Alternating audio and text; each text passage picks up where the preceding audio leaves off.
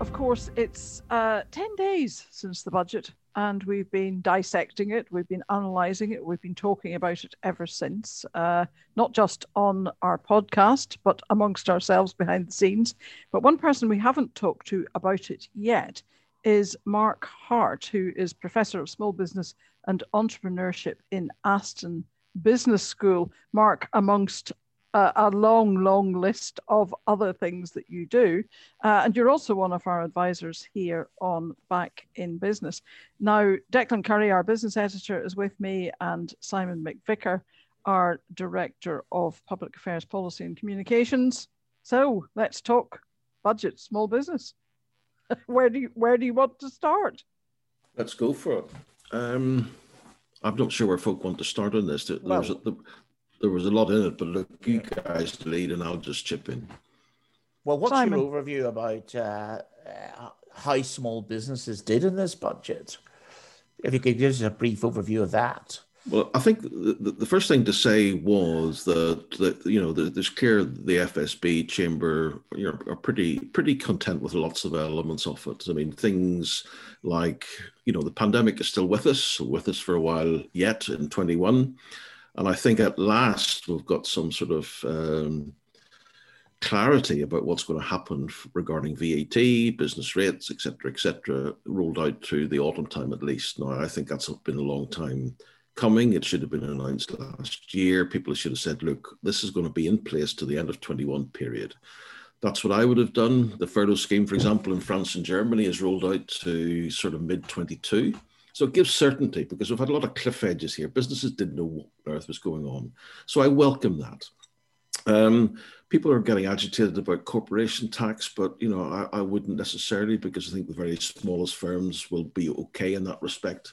It's really just the larger firms are going to really have to worry about whether they're going to have to hide their profits somewhere much more intelligently than they've ever done before, if I could say that tongue in cheek.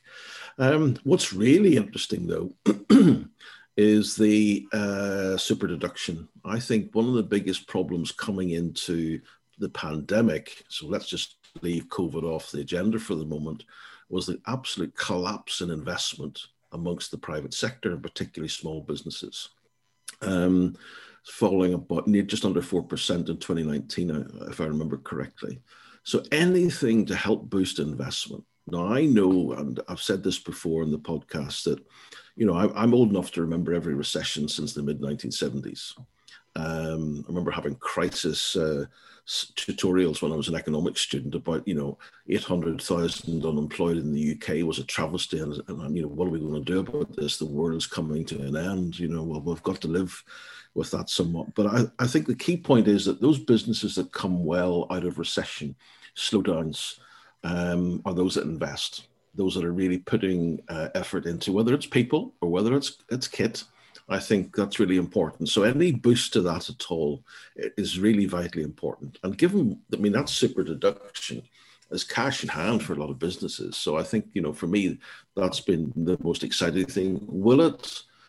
Is there enough confidence in the private sector for that to be, giving a boost? We'll see, but it certainly is an attractive feature. Mark, when he said it, it made the hair stand up on the back of my neck. Then I thought it through, and I thought, this is going to be great for a short space of time. But will it not pull forward the investment that then stops because of the rise in the corporation tax? Well, if it's going to be the smaller businesses, the rise in the corporation tax is not going to be as big a hit. It won't go straight up to 25%, obviously. But I do feel that anything to boost investment. We saw the trade figures this morning. The economy shrank by 2.9%. Exports shrank by 41%. We can debate the politics of all of this in terms of teething problems. It's a one-off month. I've seen the spin already, but the point is that something dramatic has changed. My colleague has done analysis on trade data in 2020, and it's very clear to me that, even in 2020 and even in 2019, UK exports to the rest of the world have increased very marginally, and they've collapsed to the EU. So yes, January is an odd month. That to me is important. Therefore, if we're going to say that businesses in supply chains are going to have difficulty importing materials. We're going to have a lot of investment there to actually make up for that. So I welcome the 2-year window, Liz, because yes, there's another cliff edge coming. That's like all these policies, they always have a cliff edge, but we need investment now. And I don't disagree with that, but also I'm worried about what that investment is in. I don't think we've got the details of this until the 23rd of March. If it's only plant and machinery, no, then okay, good. Tell me it's digital, it's people, it's kit, it's innovation, it's the kind of stuff that our businesses have been telling us.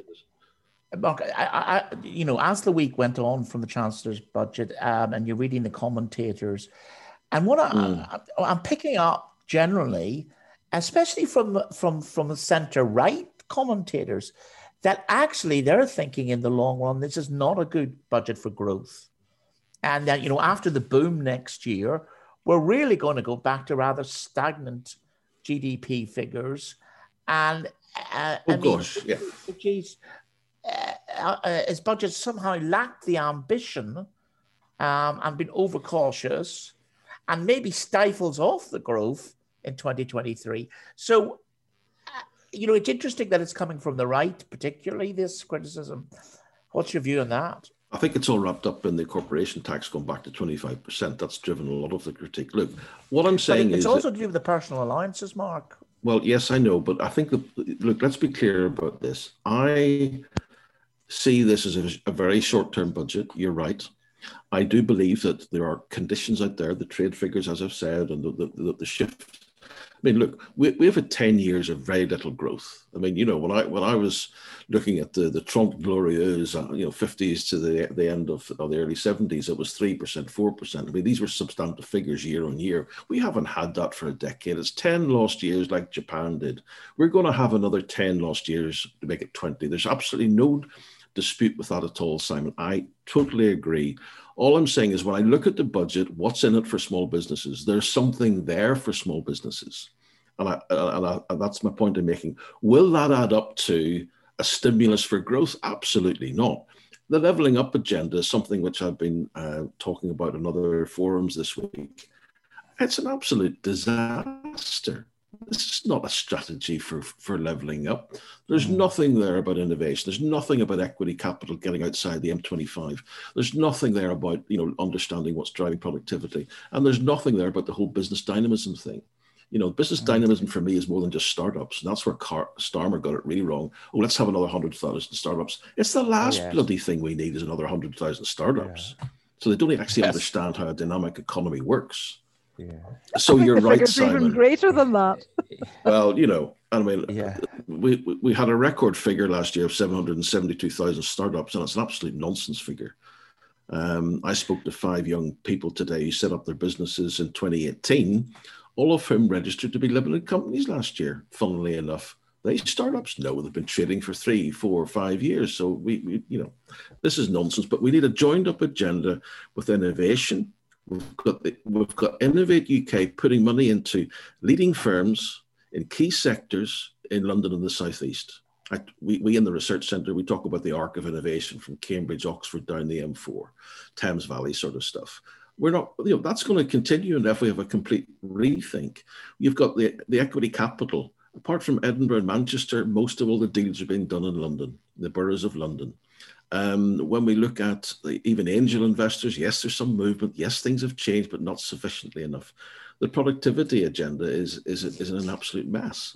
And the key thing is it's a lot of small businesses who are at the lower end of the productivity distribution that need the boost, but they're not the ones that attract the attention of somewhere like Innovate UK. So the levelling up agenda is in a mess. Town funds, free ports, give my headpiece, These are just band-aid patches which will come off at the first shower, And this goes back to Liz's point about the importance of helping small businesses invest in digital, invest in skills. Now, did I hear you correctly? You're saying the super deduction will help with that? It will, it must. But I think the important way is it'll be thresholds at work, Declan, and it's about, what's eligible and what's not. So again, famous cliche, devil in the detail here. But in principle, when I heard it, I thought, wow, that's cash in hand. But like R&D tax credits. I've been educating a lot of businesses to describe R&D in a particular way that gets them through HMRC routes.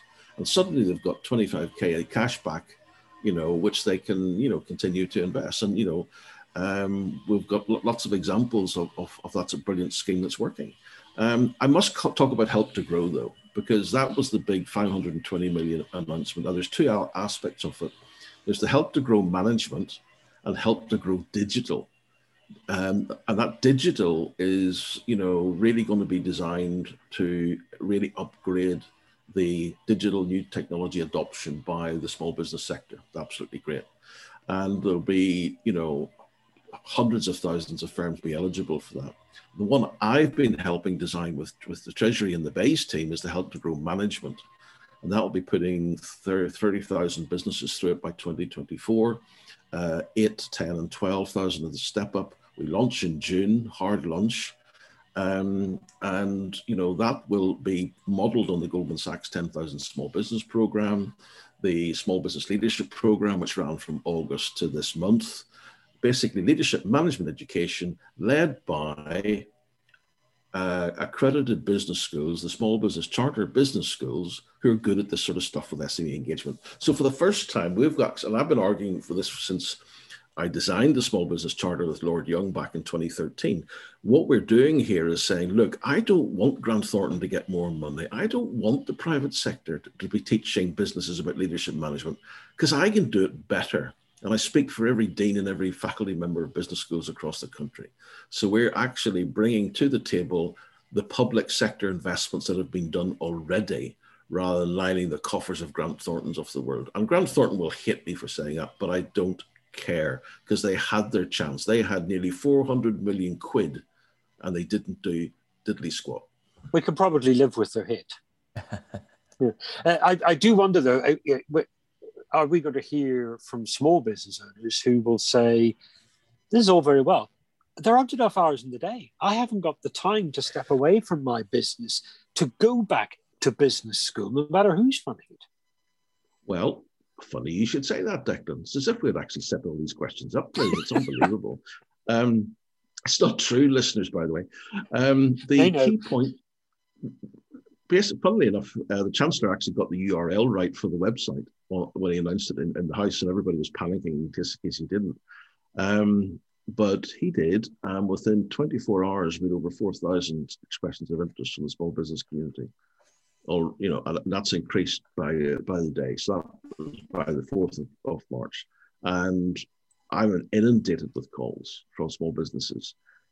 Yes, it's also, and the key point, of course, it's for 5 employees plus. So the 1, 2, 3 person outfits won't be eligible for this.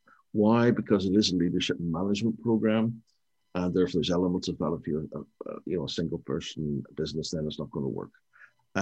So I think that will actually, not just that program itself, but also in terms of the message it's giving to other small businesses, because universities have a huge number of programs over and above that particular program. So that's important. I also have to say the excluded remain the unwashed of the enterprise economy in the UK. I'm sorely disappointed that nothing has been done, because to simply pretend that the newly self-employed, that was just a passage of time. There was no way with an SEISS announced this year that the newly self-employed would be excluded. He hasn't brought them in because they've filed their tax returns at the end of February, and they're automatically included. So, there's if they meet the criteria. So I'm sorely disappointed that has been ignored. And it does look as if the IR35 reforms are coming in, and they haven't really conceded anything to the one person limited company, and they obviously have a very big vendetta against that community. I wrote to him with FSB and with IPSA, another colleague in Manchester, Julia Rouse, and we wrote a letter before Christmas setting out and Rachel Seeley Harris has been doing a huge amount of work in all of this. And we wrote and said, look, here's the proposal. We got a nice letter back 2 months later to say, thanks for this, we're looking at it. That was 2 weeks before budget. Yeah. I just don't get it, Simon, why they just have this disregard. I just don't understand. And I've actually said that to the Treasury team. I said, look, what is it? Yeah. You know, as someone had a bad experience, you know, or you know, they've actually scammed their grandmother or something. I have no idea. It's something in the Treasury's DNA. They just do not like people operating that form of business. So, I mean, I think that excluded community are going to be very badly hit in the next couple of months, and it's going to cause a lot more pain. And there was people on the radio this morning talking about the loan charge, and that there being, you know, demands for huge sums of money are still coming through, despite all the political noise around that. Yeah, absolutely. I think that, you know, so whilst I'm saying that there's lots of great stuff in that for small business, I believe in the short term, as we've discussed, I do feel that the Treasury still has a lot to understand about how the economy works, because all these freelancers and individuals, they are the interstices of which, and the glue which plug everything together. I don't know any small business that doesn't use freelancers and contractors. Exactly. You know, and you know, the fact that they're now being just sitting on their hands doing nothing, surviving, you know, as best they can, God knows how in many cases. It's just really depressing. And actually, you know, even this new scheme Help to Grow. Sorry, I'll just very quickly. You know, there was an argument early on about it being just for larger small firms, and I said, no, we've got to get them, a large proportion of those micro businesses involved. Absolutely crucial for the economy, and Treasury accepted that, and fair play to them. Do you have any clue what's going to be in this announcement on the 23rd of March, when the Chancellor is going to be talking about some sort of review of tax for businesses? I don't. No. There's a limit to my conversations with the Treasury. I mean, it could be. I don't agree, Mark. You get the phone calls from the Chancellor in the middle of football matches. Come on, you've got the ear. We were hoping for you to give us that. Well, I couldn't possibly say any more apart from the fact of when he called me. Yes. I mean, it's certainly going to be, Mark, something that you would be playing a big role in any review of taxation for small businesses, wouldn't it? I'm not a tax expert, Simon, but certainly in terms of the importance of getting a regulatory regime, which is going to encourage growth. Absolutely. That's what our research centre is all about. Absolutely. But I think the key thing for me is I think the levelling up agenda has a great benefit for small businesses across the country if we get it right. And as I said earlier, it's just not being done properly at all. It's pork barrel politics at the moment. Yeah, and it really is quite shocking, and it's superficial. I mean, Freeport. I mean, you know, we know from the previous example, well, they're enterprise zones effectively. We know from the 1982 experiment that they're failed. You know, I did a lot of work on the Belfast one, Liz, and, you know, it just didn't work. And here we are again, as if this is the great panacea for our red wall constituencies. No, they're not. It's just fiddling about, you know, it's just moving, shuffling decks. Yeah. Not quite on the Titanic, perhaps, but, you know, you never know. Well, I was just going to say, I hope we're not fiddling while Rome burns, because it seems to me there's a long way to go before we get out of this crisis. Chancellor's got a lot of hard thinking to do. We are really going, as I say, a decade of slow growth. We've got the implications of Brexit, the UK playing silly buggers with the EU about delaying all the import controls. I mean, this is going to come back to bite them in the backside. We've got the ongoing problem with the Northern Ireland Protocol, which is a disgrace. So, you know, we've got huge issues, never mind exiting, hopefully, from the public health emergency by the end of this year. I'm struggling to see a lot of sunlit uplands here. I am. I haven't seen any since the turn of the year. I'd get more depressed every time I look at the data. And it's the data which matters. My colleague is looking at HMRC trade data. So she's got, this is not counting lorries, which obviously Michael Gove doesn't like. Well, the lorries can be empty, can't they? Absolutely, but we're now not. The Road Haulage Association, dare help them for good. They've got more idea than the whole cabinet put together. But I think the issue is that when you look at the trade data going through HMRC books, that's when it all comes out to play, and we've seen the first hints of that today. And that is going to take a big hit. As I say, there's opportunities for businesses in the UK to step up and replace some of the imports, but that's going to take massive investment, which might help, as I said, the super deduction in the short term, but it's going to take a lot of years for that to really, for those supply chains to be trusted by the OEMs. That's the point as well. It's all very well saying, oh, well, we've got businesses here can do that, but are they trusted? What Mark, do you think that, what is the EU economy looking like in comparison to the British economy? Is it going to be a place where it's worth doing business in the next couple of years? Well, sitting as I am in France at the moment, it's not exactly a happy place, is it? No. All of the European economies are taking a downturn, so their demand for UK imports, if you look at it in that respect, is going to be reduced. Their own domestic producers are struggling. So at the end of the day, the big global regions, China's been through, coming out, will still be a global region, big global player for the global economy. There's absolutely no question about that. But America's got this big stimulus. Well, $1,400 in every adult's pocket is. Well, if they all buy Scotch whiskey, then Scottish independence is home and dry. If you dry in a non-alcoholic sense, of course. Yes, yeah. Well, on that note, I think it's lunchtime. Not that I'm suggesting I'm off. What are you planning to have for your lunch? But Mark, thank you very, very much indeed for joining us. It's been a pleasure, as always, to talk to you. That's pleasure to be here. Professor Mark Hart, Professor of Small Business and Entrepreneurship, Aston Business School. Thank you very much for joining us.